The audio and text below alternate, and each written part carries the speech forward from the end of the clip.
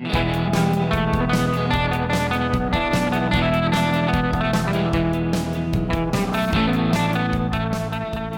and welcome to our podcast, There's No Business Like No Business. We'll have conversations with all types of people in the live events industry to see what's been going on, or not, over the last year, and what hopefully we'll be looking forward to soon. We will expand this a bit to see how the COVID downturn has affected our friends in the worlds of performing arts, travel, and hospitality. As a matter of fact, we'll talk to just about anyone. Here to guide us along the way are your hosts, Dave Eveson and Andrew Douglas.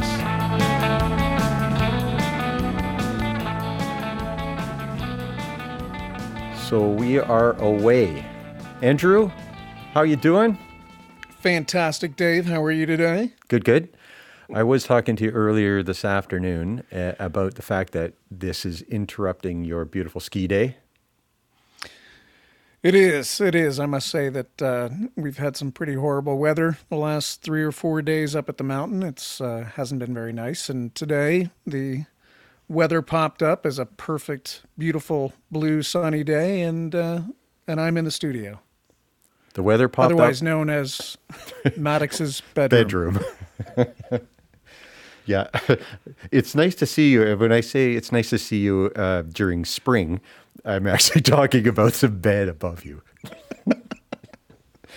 So anyway, the other reason why I think you're stuck inside on this beautiful ski day is our guest today, who is very well known in our industry across Canada, and I would suggest most of the U.S. and bits and pieces of Cancun, and is Glenn Speed, who's a very good friend of both of ours and has been for many years, and a very good friend of a lot of people in the business and outside the business. So he is going to come on, and we're going to ask him all sorts of questions about what he's been up to and how he got started, et cetera, because that lets him talk as opposed to our one listener listening to you and I talk. So, but how personal can we get with Glenn? Well, Do we have our explicit up? Well, I think from going through this setup podcast, et cetera, I found that there's a button that you can press to say this is an explicit one, or this is a clean one, a clean feed, so to speak. And Gotcha. That will put a little warning on it. And I thought, because I know Glenn is a very clean guy, and he has probably more people that will listen to this than listen to you and I, that there's a good chance that he will be very polite. It could go awry at any moment. But without further ado, I'll let him decide how he wants to take this conversation. The incomparable Glenn Speed. Hello, Glenn Speed. Hello, gents. That was quite the setup. It took me Do I get hours. to pick which button you're picking? Yes, from here on in, you are picking this. You will let us know whether we are explicit or we are clean show today. And Can we change it on the fly? I can edit. I wonder if I could actually throw in little beeps where you go a little haywire, because I know there's certain people that we will have on in future episodes that will definitely be explicit. Well, I think it would also be fun if the beeps were indiscriminate. So, if a word like gin or coffee, you just start throwing in the beeps for random words. If I just get boring, just put in the beep too. Oh, beep! Sorry. Was that you? I know this is our inaugural episode. This sounds like something I picked up at the Pound. Inaugural. Isn't that like a mangy dog? Or mongrel? Oh, sorry. So it's so fun to have you here as our first guy, because I know that you will take beatings where you have to, and you'll go left and right and go with the flow, just because we're complete rank amateurs at this. So I think I'm very excited to be the first. Wow, that's that's a lot of enthusiasm that went behind that, I tell you. So came from the heart. Let's delve into your life and how did you get here? Why did you choose this business of live events from anything you could have done? I remember you talking to me at various bars, talking about brain surgery and all the rest of the stuff. Yeah, right. So a little history from Glen Speed, if you could.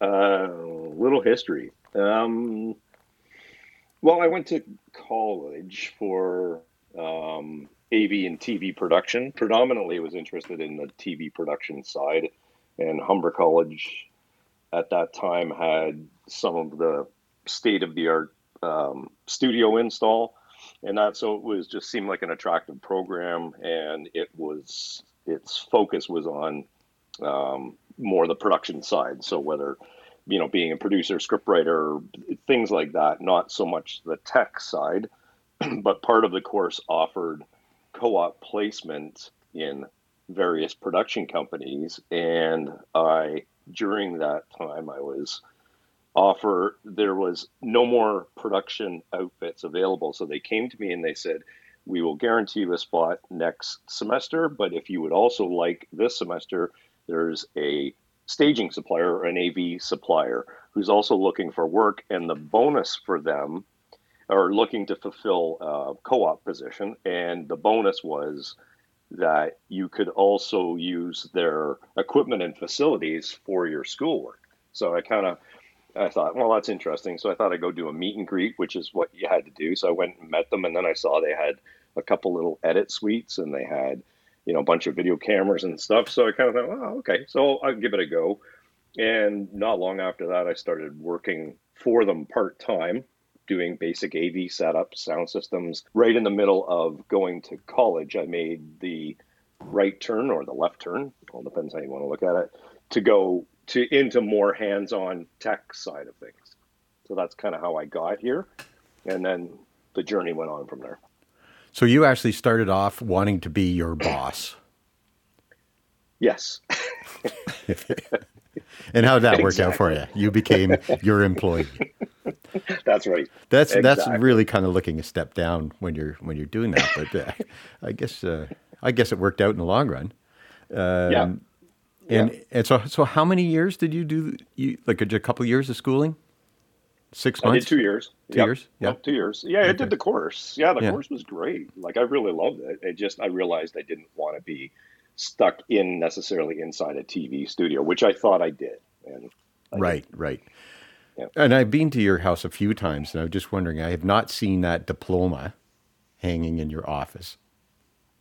It's around somewhere. Is it around? I got it in a box. I just want to confirm that you are educated you have your certificate. Okay. It does exist. Yeah.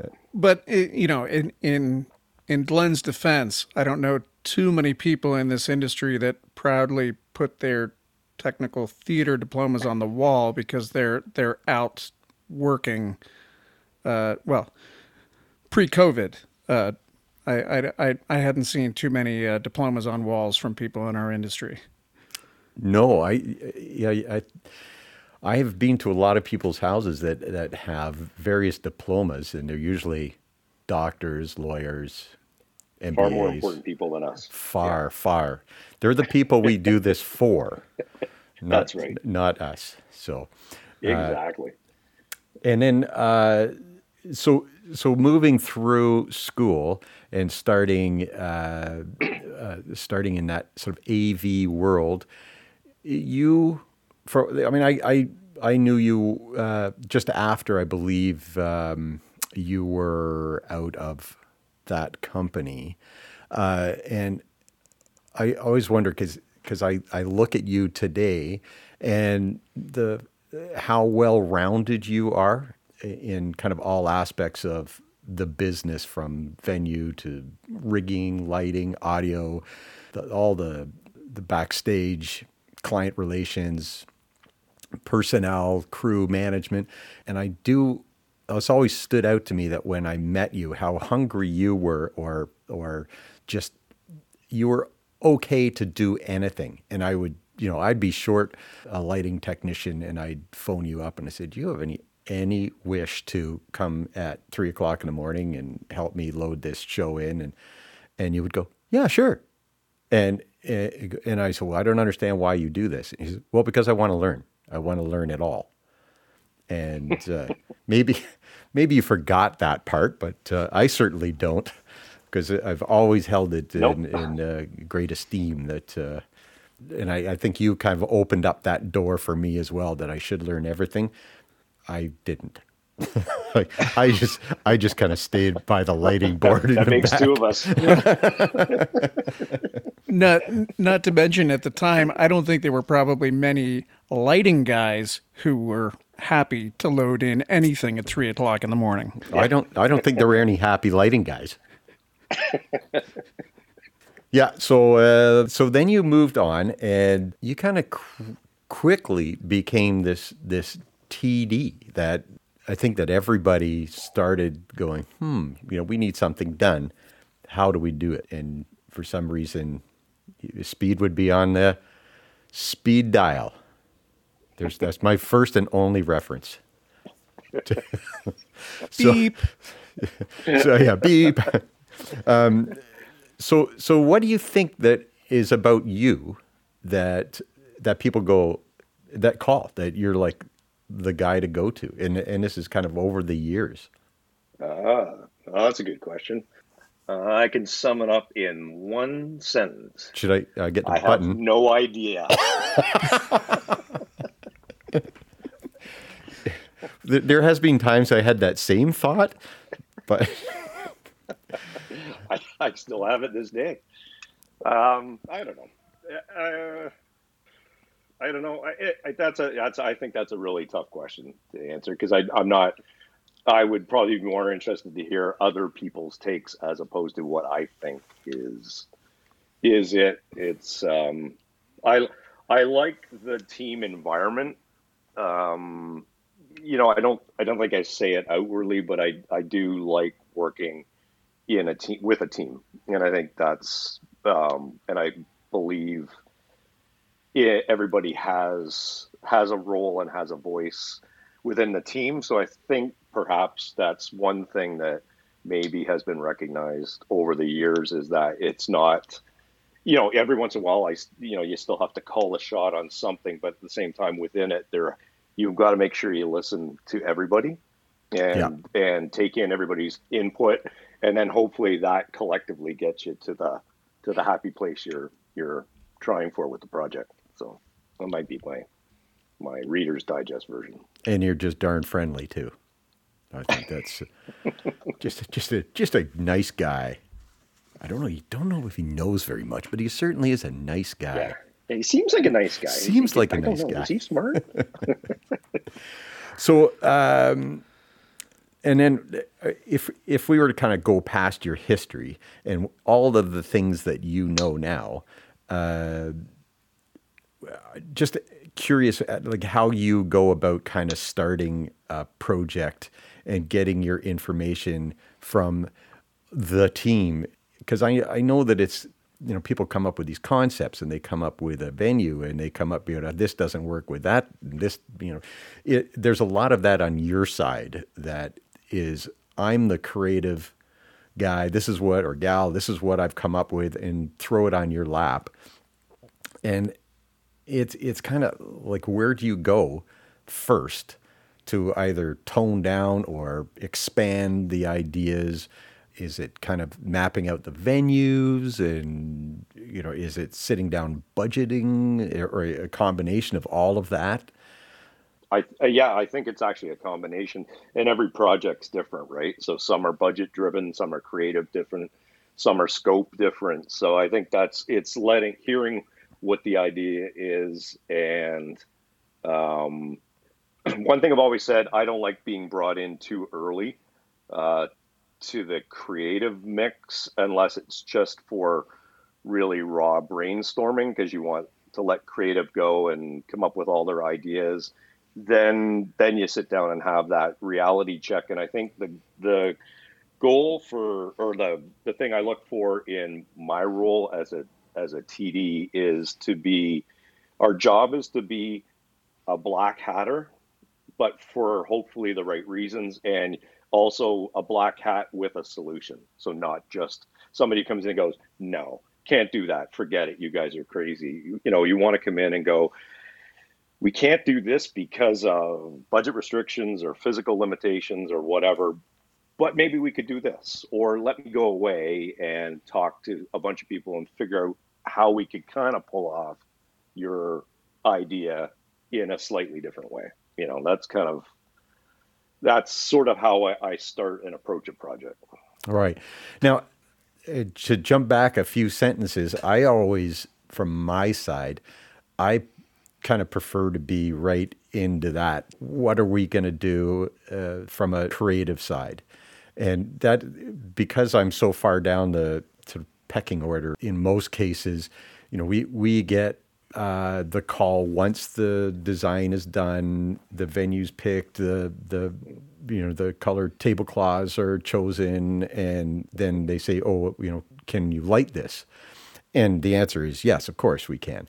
So my favorite thing is, I think we're value added when it's sitting down going, well, what should we do? Here's the room. What do you think we should do? And to be able to work, and I think you and I, Glenn, have gone through that a bit. Not often, but when it's a real pain when the TD and the lighting director build the show, and then they kind of come back and go, what do you think of this? And sometimes it works. Sometimes it really works, yeah. But sometimes it's not what they're looking for. And we have to kind of crawl away with the tail between the legs and hide away. But I don't know from Andrew, where are you in that kind of sort of early creative sense? Is it something you get involved in a lot? I agree with you there, and it is something that I'm involved in maybe 50% of the time if I'm lucky. But you keyed on a good point with the lighting side and the TD. One of the things that I'd love to get Glenn's input on is, typically I like to talk to the TD before any rigging is touched at all. I don't like opening a drawing where somebody has already drawn in all of the trusses and said, here's your truss, design the lighting based on the truss layout. So it's always important for me to get at least in touch with the TD as early as possible so we can collaborate properly on how things are going to get rigged, as opposed to us trying to catch up. And a lot of that is creative driven because the TD, say somebody like Glenn, in my opinion, is dealing with the creative side saying, oh, if you want to do that, we're probably going to need rigging here or a truss here, in which case the lighting side of it is playing catch up. And we may have to say, well, no, ideally we need to move that here. How does that translate for you? Yeah, I think we're all in sync. I think and I go back even a bit farther. I think you guys are often not part of you could be in the creative meetings even before me when when I talk about not wanting to be too early. There's some times when meetings just need to have that free flowing, throw out crazy ideas and and if I don't know the team, I'd rather them just do that so that I don't, you're not sitting there eye rolling or whatever going, are you guys crazy? And then if I know the team, I don't mind being in earlier because I know I can just kind of sit back and listen and let things develop. But you guys are also, lighting is a huge component of the creative of our world, of the live event world. It's a big deal, right? The lighting it plays a big role in it. So I think I have learned over the years to engage you guys the earlier, the better. Because a lot of times you also get attached to not only the creative, but you get attached to the physical requirements for the show that could impact your guys' setup. Like the bottom line is we may need to take over half the ballroom just to get the rigging of the screens, the projectors, and all that stuff, and it doesn't leave you guys any real estate left. But the earlier you're involved in that, the earlier you can design around that, right? And you're not playing catch up.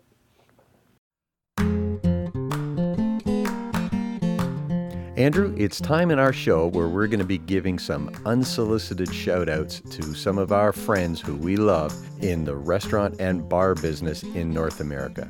Today, I want to shout out my friends at Shinobu Sushi Restaurant in Toronto, 3403 Yonge Street. Susumu and Mayoko have been making my sushi sashimi combos for about 15 years, and they do a fantastic job. You can give them a call or visit their website at shinobusushi.ca. They're only available right now for curbside pickup, but hopefully one day we can all go down there and have a delicious meal in their restaurant. If you do have a chance, tell them Dave sent you. And if you're really daring, you can just say, "Give me what you normally serve him." And good luck.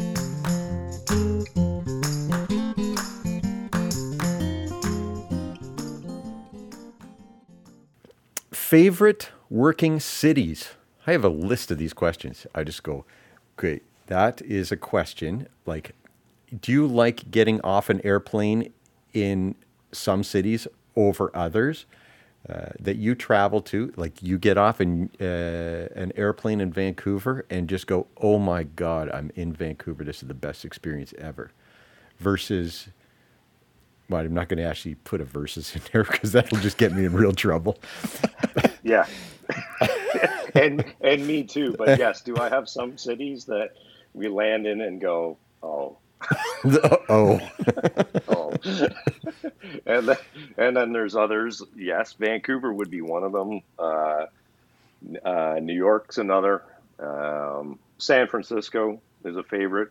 And a lot of those aren't, I have to say, they aren't always about the city. It's about, seems to be the project that's attached with those locations. Right, yeah. Is always memorable, interesting, and the people you're with, right? And the people sometimes you can go to the same city like 5 times, and that one time you went with, well, I'll just say me. It was the best time ever.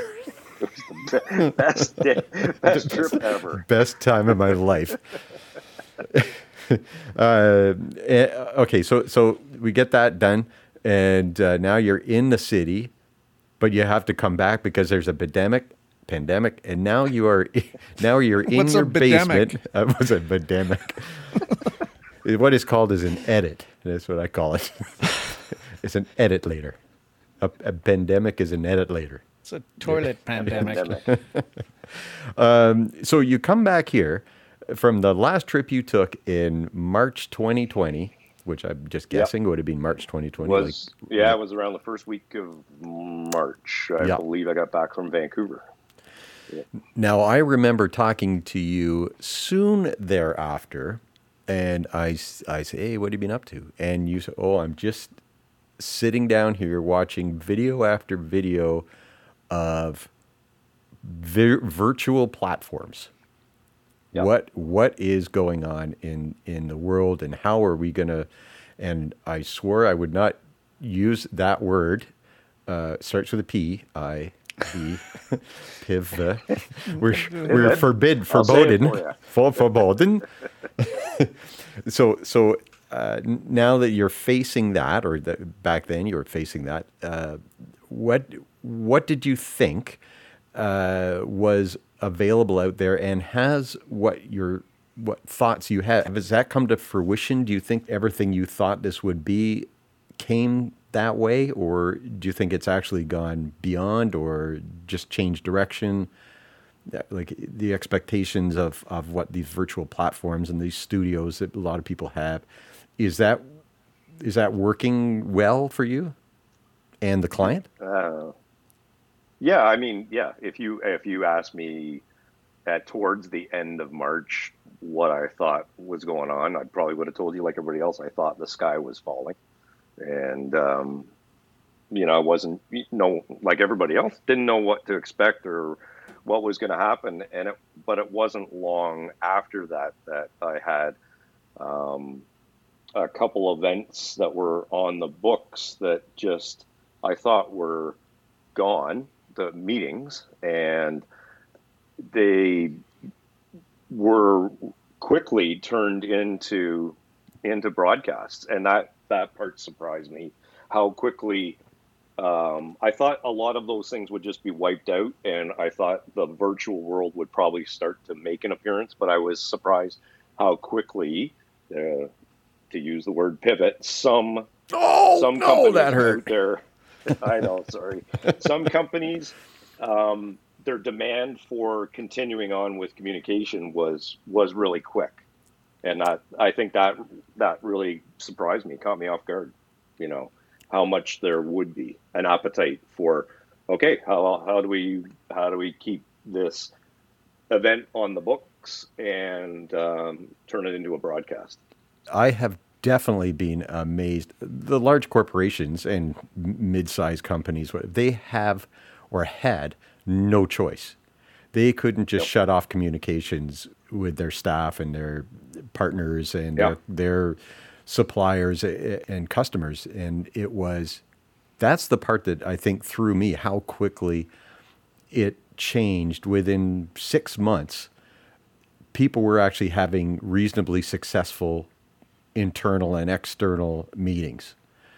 Yeah, absolutely. And then now, you're sprinkling in some fairly large award and recognition events as well, which I think came a lot faster than a lot of people thought. That you could take these sort of face-to-face Zoom, WebEx, whatever meetings, and then turn them into, there was like, oh, well, we should bring this act on to sing some songs.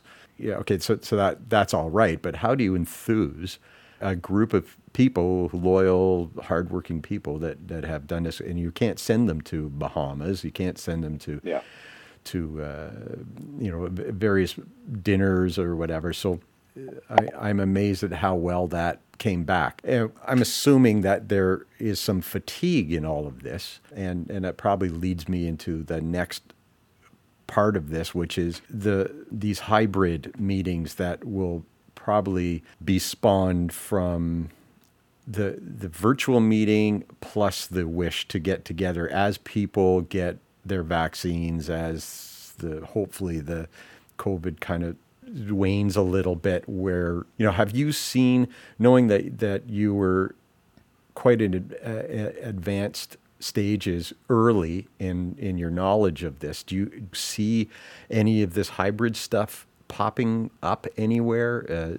Chatter about it? Do you think that there's some rules and regulations kind of being built around the future of a hybrid event?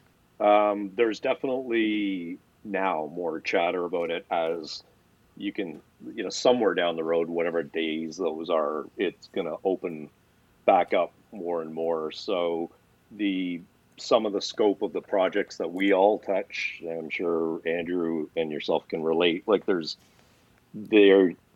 on the books for 2022. So and the planning has to start to happen for them shortly. So at some point, there's going to have to be a decision around what are those, right? And we're still kind of a little bit in the unknown of how much is going to open up, but I think it's a given that things will be opening back up, and you have to start to design around.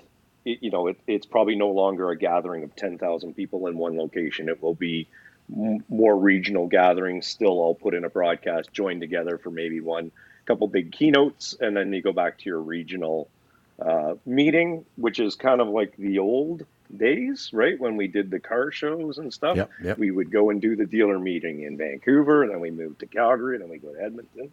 And I think we're going to go back to a window of that for a while. And the discussions are up because you do have to start planning. You can't just start planning those January 2022. They got to start planning them now, or at least talking about them. Right. So. Right. And how do you see, for instance, I would imagine, based on what I've seen so far, that social distancing is going to continue for the foreseeable future, and until we get some sort of a herd immunity. But But if you, let's take, for example, a conference, a professional services conference for 4,000 people that usually would happen over a week with everybody in the same room. Now you have to design for social distancing. Maybe that becomes a 2-week event with a hybrid side so that not everybody is traveling. Is that what you're seeing? That's what those conversations are coming up. Are the events going to be longer, so you push less people through over a longer period of time? The discussions are certainly up as when will companies feel comfortable, if at all, saying we're sending all our people to said city for this meeting, but still allowing employees going, I'm not comfortable going, and I'm not comfortable being on a plane. And when how long do companies respect that, or will they always respect it moving forward? And you know what I mean? So it's not going to, how long will it take us to get back into some sort of groove that we're used to, which is, no problem. We're doing a conference out, in East Coast for 2,000 people, everybody go. Now you're going to have maybe a third of that group of people that would be going, I'm not really comfortable going, so that's another challenge. I think being used to something is quite relative, because I'm now quite used to painting banisters and walls. So I have to go a lot farther back in my history to actually be used to traveling and stuff. So Andrew and I, we've chatted quite a bit, kind of back and forth about subjects, and there's a lot more that is included in this. And I know that we have a good friend out on the East Coast who's ringing the insurance bells and stuff, and that I think is a podcast in itself. So we're not really going to go there, because we're going to most likely grab a couple of actual insurance people and have real conversations about that, because that's out of my realm, and I think it's probably out of yours, and I don't know where that falls, but it's a conversation that people have to listen to and understand as well. So, but I'm having the conversations even with my own provider and providers in the industry as to, I've been checking in with them to see where they're at with their decision making, and doesn't seem to be any definitive answers yet as to, I think one of our shortest meetings or shortest podcasts might be with an insurance guy. So he said, if we just asked him, so what is an insurance company going to cover? And say, nothing. Okay, thank you very much, and that's the end of it. So let's hope it doesn't come to that. But I have read a considerable amount the last month or so in build up to this platform to get an idea what's going on there. So it's like that teaser for people who have, who really wanted to come up and listen to you today. They'll be, what is it, lathering at the mouth or whatever? Foaming at the mouth. Foaming at the mouth for this future insurance podcast that we'll have. So it's a little teaser to everybody.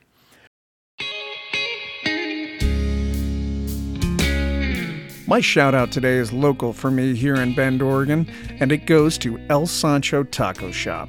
El Sancho's been serving authentic Mexican street food for over 10 years, so whether it's pork carnitas, beef barbacoa, carne asada, or one of their many pescatarian, vegetarian, or vegan options, El Sancho does not disappoint. For more information, menus, and locations, please visit their website at elsanchobend.com.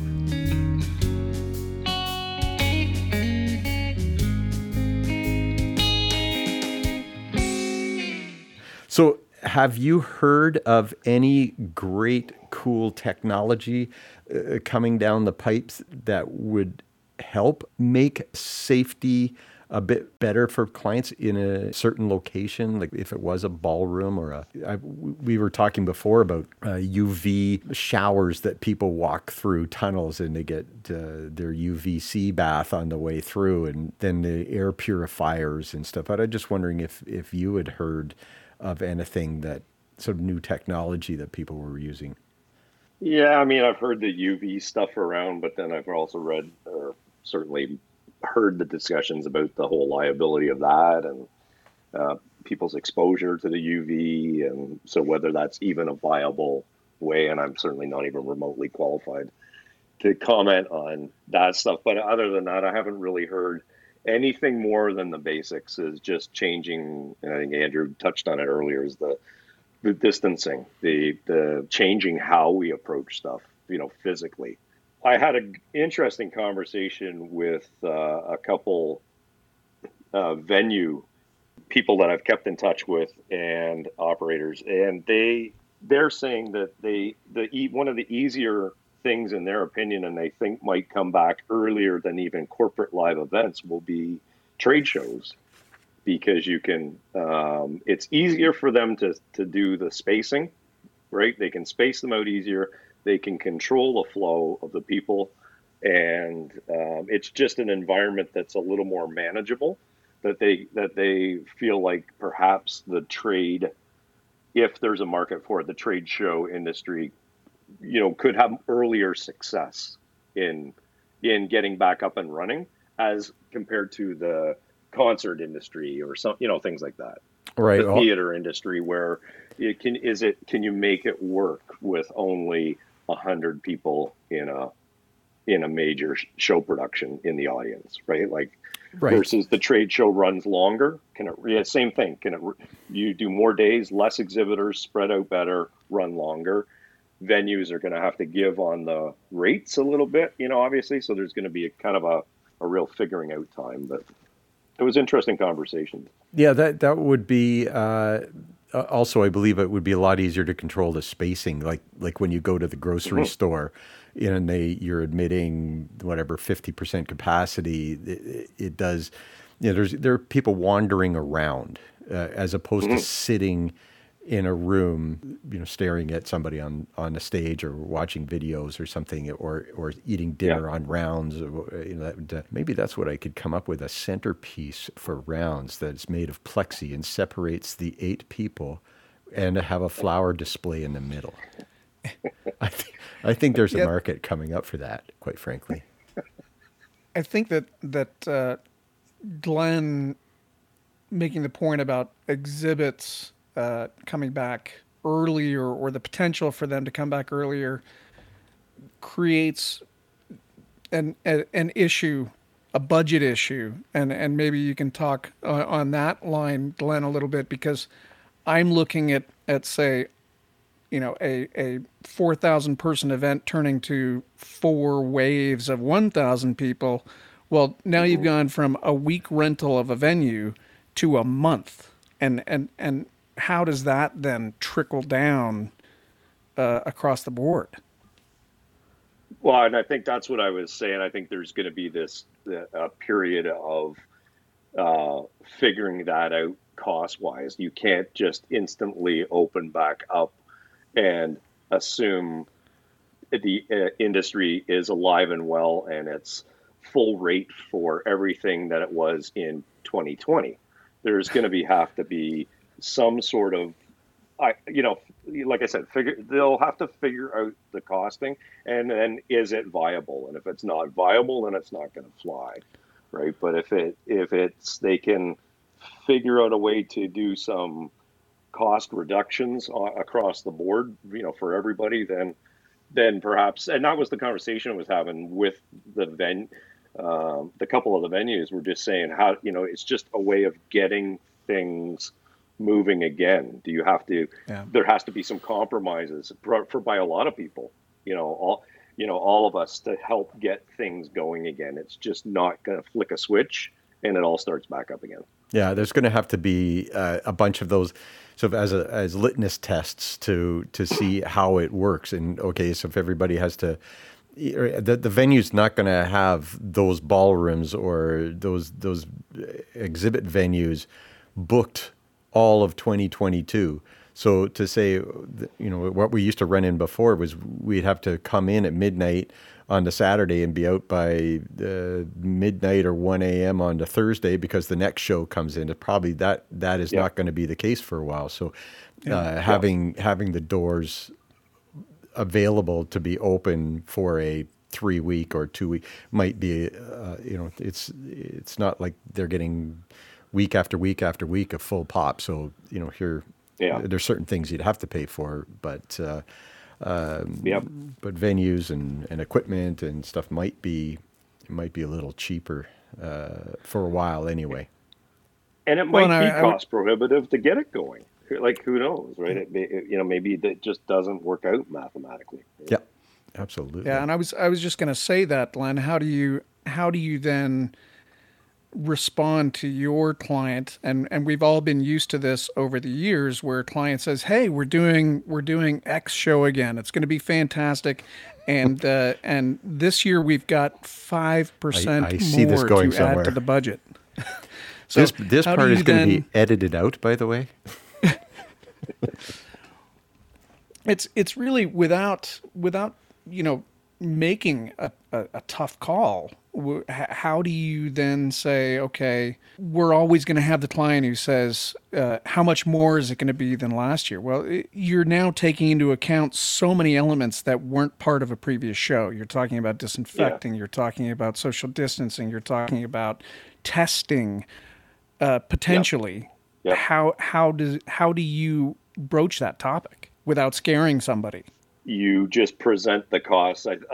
That's one thing I've learned is you have to do your homework, and then you present the costs, and then it's going to be up for discussion as to what, who buys into what. And there's even things, as we all know, when we're budgeting stuff that make us cringe, and then we'll go, okay, I can't wait to see what the response is to that charge or whatever. And I think there's, like I said, there's going to be this huge learning curve, I think, for quite a while as to how to get everything back up and running again. It's just not going to happen as much as everybody talks about it, or in the news you hear about it. Let's just get things back open again. Well, it won't quite work that way. But the hope is we will figure it out. The event industry has survived lots of ups and downs. So hopefully, we'll find the groove again soon. I did find an article about 2 weeks ago that was how to have a live event now, and they actually had shots of like one in Atlanta, one in Orlando, and they're the tables were spaced out wide, and everybody had to get a temperature check, and then they got a sticker that they had to wear all day. So I think there are green sprouts, as as one might put it, that are there, very, very small, but at least they're, it's almost like these guys are going to be the Neil Armstrong putting his foot on the, well, it's probably not Neil Armstrong to put his foot on the moon, but we'll find out who that was in the next episode.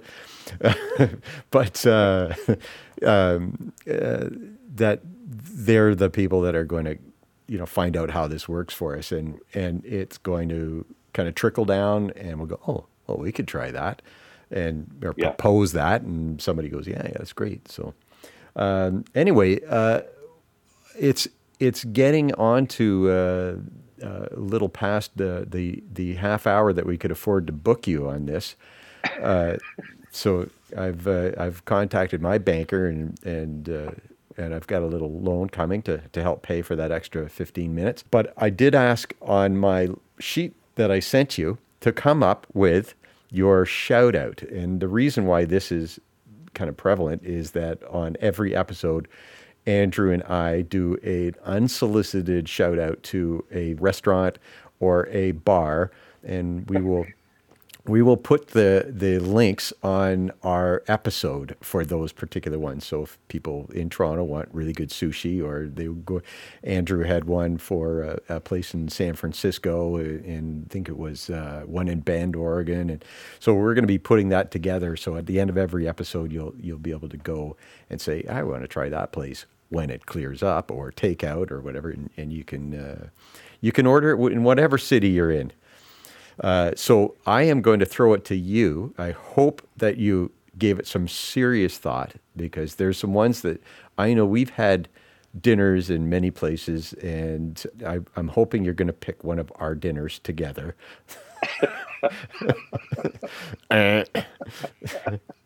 The only problem with those is we just can't remember them. So anyway, I was just going to go there.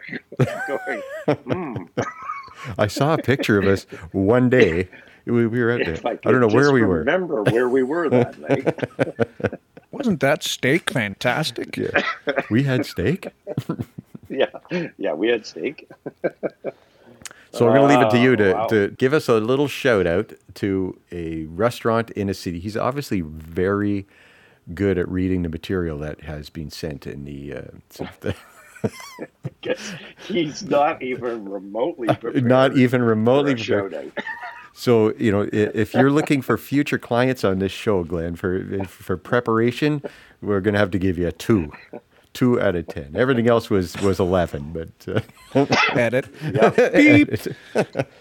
Yeah, it would be safe to say that I am not prepared to shout out anywhere at the moment, because I didn't prepare for that. okay. I'm going to throw one out to you just because we have been there a lot, and I'm just going to give you my shout out for Miami Beach, All right, I like which that. would be Casablanca's, Ah, which isn't good really, shout-out. it's more Fort Lauderdale than it is Miami Beach. Yeah, it is Lauderdale. Yeah, good shout out. I'll second that. How about Okay, that? there you go. So that's Glenn Speed's shout out on this show is Casablanca in the Fort Lauderdale area. We've had multiple dinners there, and one very memorable one Great where we were sitting at the atmosphere, bar. Great people. Yeah, great people, great bartenders. This, you name Yeah. it. Good food. Yeah, and I believe we actually supported a cause while we were there. It was somebody. I believe we did. I believe we did. Anyway, so I'm going to call that a wrap, Mr. Speed, and I want to thank you for this time and your knowledge and your friendship and everything that we have. And I can't wait to get out on the road with you again. And I know that you come along with a whole gaggle of people who I love, and to see everybody and get on the road, even if it's 2022 or whatever, it's probably just before my retirement party. There you go. So thank you so much for joining us today. Thanks for having me, and I too. I'll second that. Third it, fourth it, fifth it. Here's to back on the road doing live events soon. Excellent. Looking forward to it. Looking forward to it, Glenn. Alrighty, sir. Yep. I will talk to you, and Andrew, we'll just stay online for a second and just say goodbye to all of our listener. All of our Thanks, gents. listeners. Yes. Thanks, Glenn. Well, that was fantastic. Who knew that we could get a celebrity superstar technician like Mr. Speed? Especially I have to say the shout out was the best part. Have you been there? I have not. Oh my God. I have Oh, my not. God. Please do tell. Yeah, well, it's just it's got a great little patio. It's been there for 100 years, and it's a very local place, but it's not if that makes any sense. It's got a little piano bar in it, and what's the Fountain Blue or whatever. You can take a cab there. I've been there with Glenn many times, and a few others there as well. So I think that's it for today, Andrew. Thanks very much for your time, and we will. Oh, I think I hear your dog. Your dog's saving. Well, I think my dog is saying Time's up. Time's You got to up. walk me. All right, buddy. We'll talk to you later. Thanks, Dave. We'll talk to you next time. Yeah. Ciao. Well, Andrew, again, I'd say that's a wrap. We want to thank our guests for joining us and sharing their experiences. We would also really like to thank you, the listener, for your time and support of this podcast. And don't forget that we're all in it together, so help out where you can and support everyone going through tough times right now. We hope to see everybody back on the road soon. See you later.